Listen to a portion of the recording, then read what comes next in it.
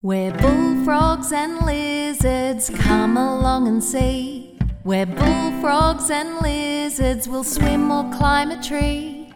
Where bullfrogs and lizards, there's so much to explore.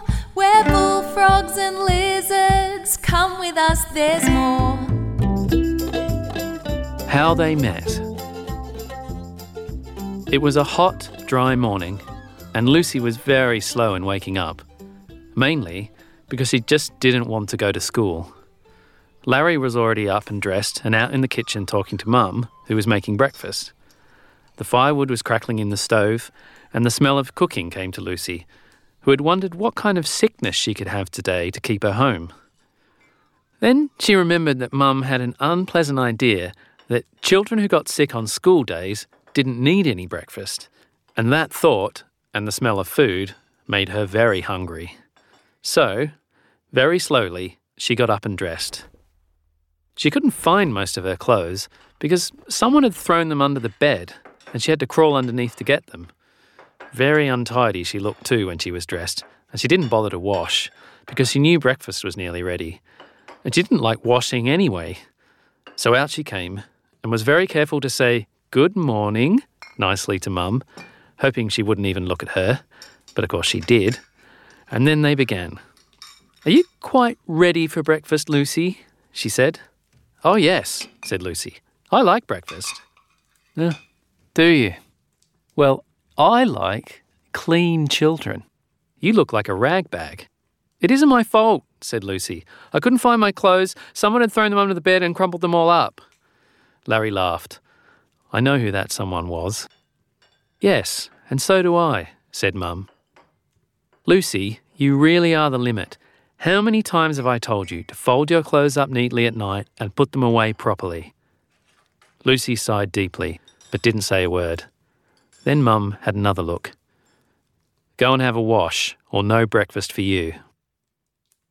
Lucy went off grumbling, but not too loudly, because Mum sometimes got very cross, and even having a wash wasn't as bad as that.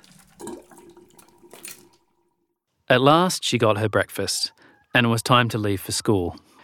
Very slowly she started off, while Larry was already skipping down the country road with little puffs of dust spurting up from where his feet touched the ground. Lucy was glad no one had noticed her dirty shoes. Now the dust would cover them, and no one could notice. So she walked along, kicking up the dust, looking about for something interesting. Some kookaburras, up in a big tree, laughed, as though they saw something funny about Lucy, as well they might. She said gloomily, "You can laugh. You don't have to go to school." And then they laughed again, even louder and longer, and Lucy shrugged her shoulders and walked off. Just after that, she found an empty tin on the side of the road with a tattered label that said, "Best baked beans in tomato sauce." That must have tasted very nice, thought Lucy. I wonder who ate them all. And then she saw Larry was a long way ahead, and it must be getting late. So she hurried on for a while, kicking the tin in front of herself and thinking what a wonderful footballer she would be when she grew up. Larry had gone round a curve in the road, and when Lucy followed past the big clump of gum trees, she saw he was talking to someone. She hurried on, and there were 2 other children ready for school. They looked very different to the slim lizard children.